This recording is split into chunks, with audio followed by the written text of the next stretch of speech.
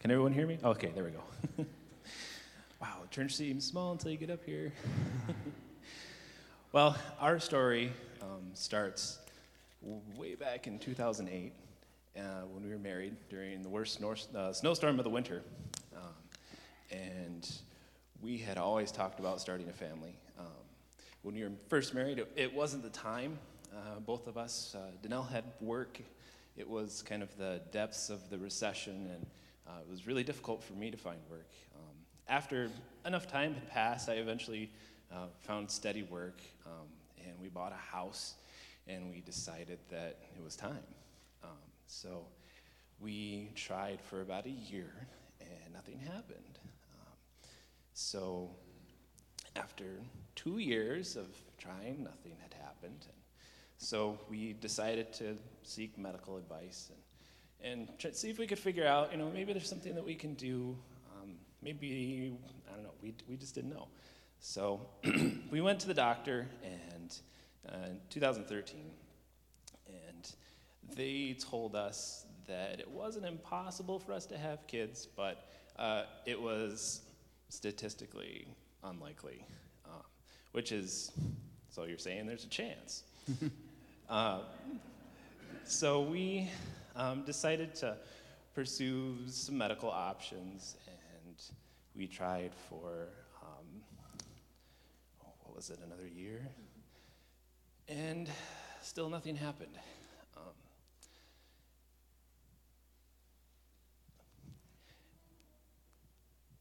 It was a really difficult time. Sorry.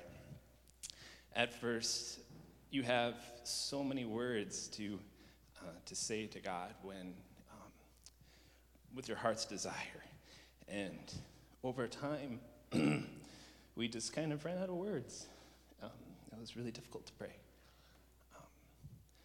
And so along that path, there are so many wonderful families in this church who've adopted. And we've had a lot of those kids in our Sunday school class. And so, we had thought about that from when we first started having difficulties. And so we prayed about it, and we made that decision. Okay, so if we can't make our own, then we'll adopt. And so we started on that journey in 2015 with all of the paperwork and the interviews, and they ask you so many questions, and just a lot of work up front to get ready for an adoption. And out of the blue, 2016, we were just about ready to have our home study, which, we were 3 days in front of. So if those of you who aren't familiar with adoption, after your home study is completed, that's the point where you're ready, you're a waiting family. Mm-hmm. And 3 days before we were supposed to have that home study, we found out that we were pregnant. And we were euphoric. We were so euphoric. And just, God answered our prayer. It's an amazing thing. And we went to that first doctor visit, and it wasn't just one, it was twins, which was just, I was stunned, absolutely stunned. And we had the ultrasound, and there was kind of some indication that, it looks like you're maybe a little further behind than we think, come back in a week, and we'll do another ultrasound. And so we prayed a lot during that week. We were, both very uncertain, and just kind of very hopeful that, everything was going to be okay. And when we actually went to our appointment, we found out that we were going to miscarry. And it's such it's so hard to describe. We were ready. We had, kind of given up on that dream. And to miscarry at that point, it was so hard because we had thought that we had let go and that we were ready to carry on. We were ready to adopt a kid. And why? We just could not. It was so hard for us to wrap our heads around it. And so it took some time. We kind of paused our adoption process, and we just needed that time to kind of grieve a little bit. And do you want to? I think statistically, it's every woman, 1 in 4 will have a miscarriage. Whether or not it's known or unknown, it just happens. So a lot of you can understand that grief. And for us, though, it just made us numb. We were confused and hurt. And it felt like this pregnancy was just this gift from God. It was so timed. It seemed just perfect. Because home studies, at the end of it, you have a real monetary fee that's due. And you think, though, that's very low on the totem pole, and you just thought, though, God planned it right then. And then this gift was gone. We knew about this gift for only 6 weeks, so it wasn't necessarily you grieve the child, but you're more bewildered at, what are you doing, God? Why did you do this, God? I know all things are Father filtered, but we were on this path. We had given up hope of a biological child, and we were content, accepting, and excited to be on the path of adoption. Why did you even allow us to get pregnant? I would love to say I heard the answer to that, but I never did. That summer, as Nathan said, was a huge struggle for us. We would sit down to pray, try to talk out this hurt, and we struggled to find even words. The question of why, Lord, seemed so vast, it created a void where there was just silence. We could still find joy in singing here. We could still worship together with our church family, read the scripture, teach Sunday school, and we could find joy in this, but we just struggled to find how to talk to God about this hurt that felt like everything is part of his plan. And you trust that, but you had a hard time figuring out what was the plan because we thought we were in it.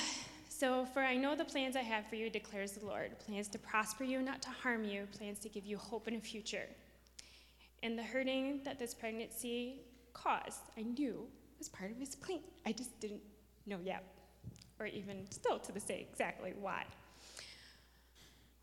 But it wasn't until one day at church, I think it was in June of that year, just like a month after we miscarried, a woman shared her testimony of what God had been doing in her life, how her struggle with infertility, adopted 3 children, and then later in life had an ectopic pregnancy that put her health in a tailspin for a period of time. It was that sermon, that hearing her testimony, it brought healing in my heart. Mm-hmm.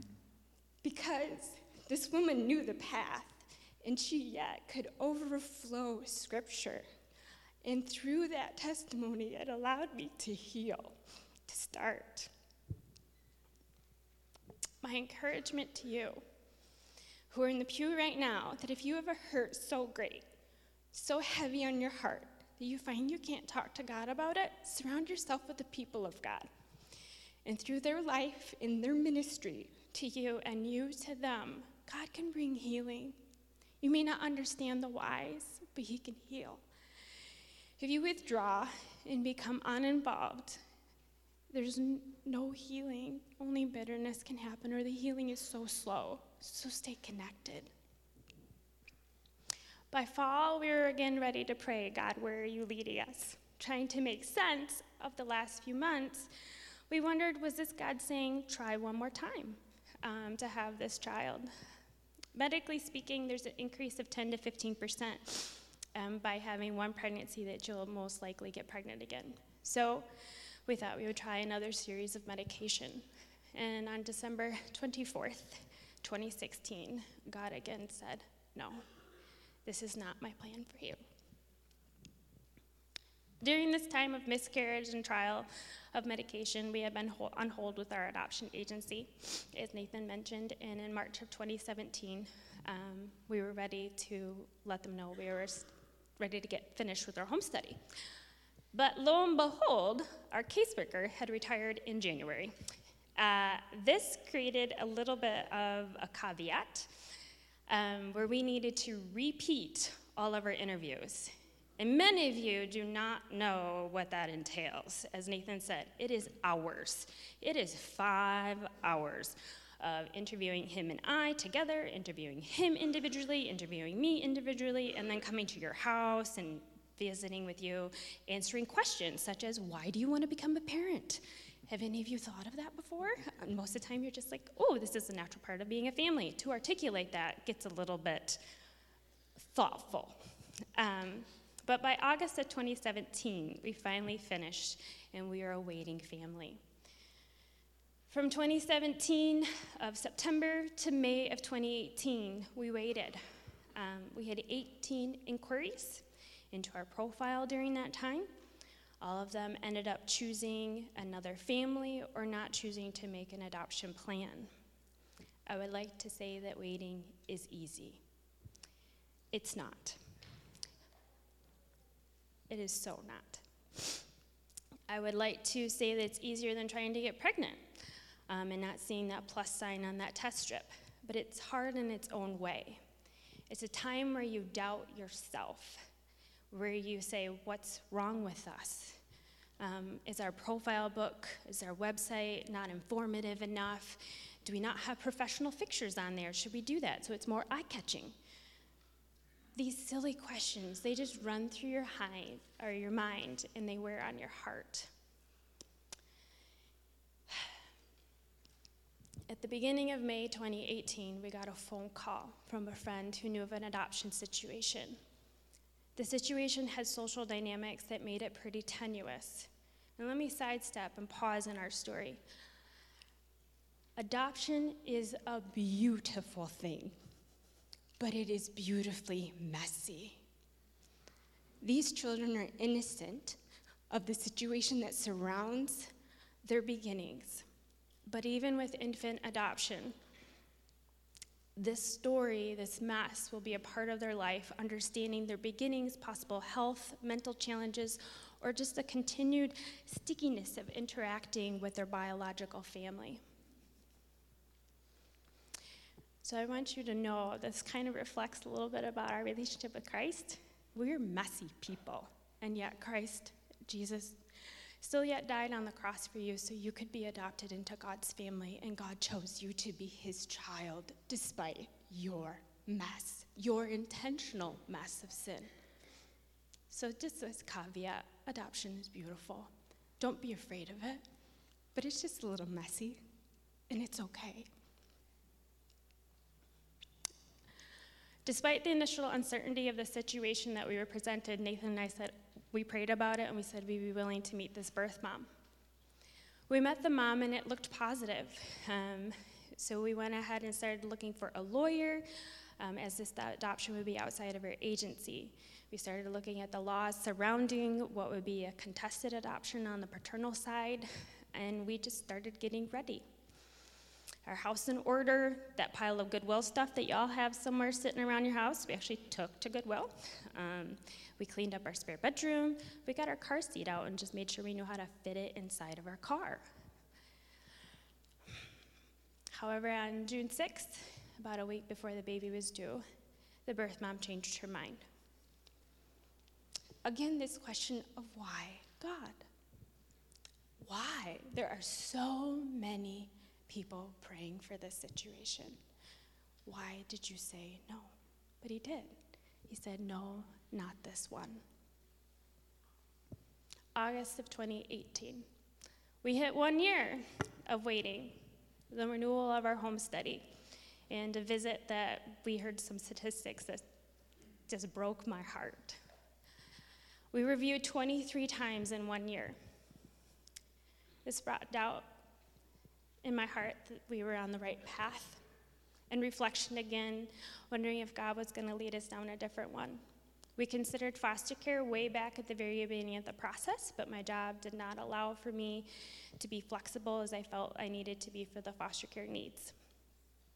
However, presently at that time, it was looking like I was going to be transitioning to a part-time position. So again, that thought of, what are you developing here, Lord? What's your path?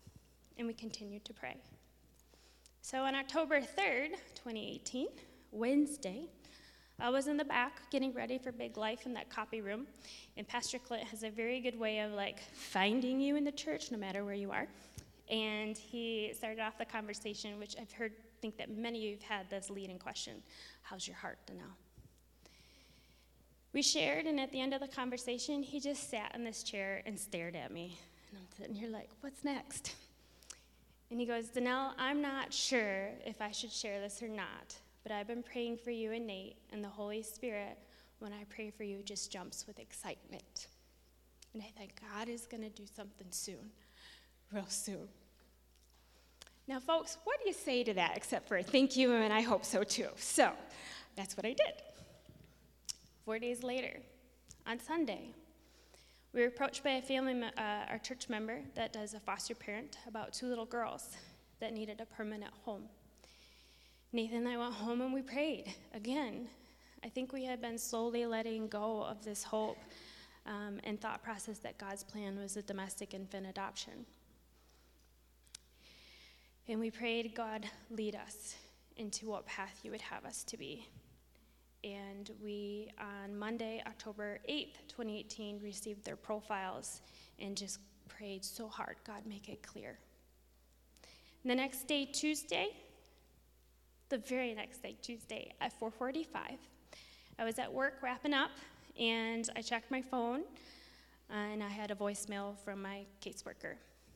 Our caseworker has sent so many text messages and so many emails over many years, but I had never gotten a voicemail message. Here's the deal, folks. I saw that voicemail message. I clocked out of work, and I went down to the conference room, and I called her back. She answered the phone with, Danelle, there was this mom who went into the hospital on Monday. She delivered a little girl. She called the agency wanting to make an adoption plan. We met with her this morning and reviewed the profiles, and she selected you and Nathan. She would like to meet you tomorrow at 10 a.m., and if all goes well, you're going to go home with the baby afterwards, so make sure you bring your car seat.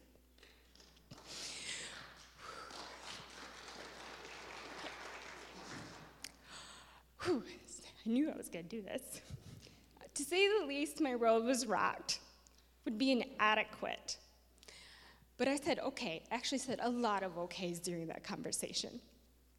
Okay, I need to talk to Nathan. I'm sure he's going to say yes, but he's fishing out in Rockford, and he normally doesn't have his phone, so I may need to drive to Rockford and go to every road that connects with the river and honk my horn and go find him. So give me till 7, and then I'll let you know. Our caseworker started laughing at this as well, with the reply, it's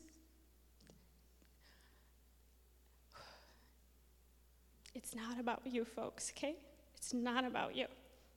The reason why this birth mom chose us, from her standpoint, it was literally because she fished with her dad and had the best memories fishing with her father. And she wanted that for her daughter. She chose us for this. God had a different plan, but that was her thought, her lead-in. The summary of the next 24 hours is amazingly lengthy for such a short period of time. And if you want to hear all of that story, you come find me at any time. I'm so happy to share. But exactly almost 24 hours later on Wednesday at 4 o'clock, 1 week after Pastor Clint talked to us, we brought Kayla Marie home. Almost 3 years had went by from when we started our application process to signing our guardianship papers, through a lot of heartache, doubt, bewilderment, and yet the reassuring peace that God's got it all covered. We can now easily look back and say 100%, that God chose us for Kayla and her birth mom, and us for them. The specifics of why Kayla and why it's her birth mom is yet to be seen, but being faithful to all that God has greatly blessed us, I know we will see his plan, and I leave you with some thoughts. I did a study way back before we even started the adoption process. A friend had given me recommendation on, and it was on the life of Esther. In the book of Esther, God's name is never mentioned, but if you read that book, you can see his hand. And as Esther was orphaned at a young age, raised by her uncle, taken for a king for God to use for such a time as this, the path that God will lead you on may not be easy, but trust that it leads you to where God can most greatly bless you. My life verse, and I think for many, because God knows what we need, and he put this verse in the Bible for all of you to read, be anxious for nothing, but in everything, prayer and supplication, with thanksgiving, let your requests be made known to God, and the peace of God, which surpasses all understanding, will guard your hearts and minds. And that's in Philippians. So folks, whatever you're going through, whether or not it makes sense or not, God may not be telling you that exact next step, but he has words of wisdom. He has words of promise. He says, follow me, trust me, I have a plan for you. So just keep walking and don't walk away. Keep walking towards him. He's got it. You just got to trust for him. So thank you for listening. Oh, you have it.